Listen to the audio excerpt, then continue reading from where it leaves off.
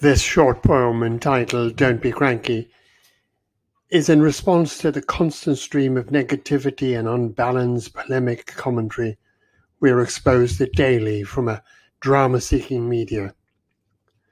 "Don't Be Cranky" is the title. Is it the media or me? Here goes. Has the world gone mad, or is it only just me? Bad news now daily, can't see wood for the trees. All wars, all murders, all gone to the dogs. Negativity just normal, good news just a fog. Is it really that bad, that depressive, that bleak? Or is it newscasters' spin and the content they seek? I'm happy, not fighting, not shouting or mad, just content with a lot, or dare say, even glad. So ignore the bad news, the distorted and spin. Lock out the crankies, and who knows, you might grin.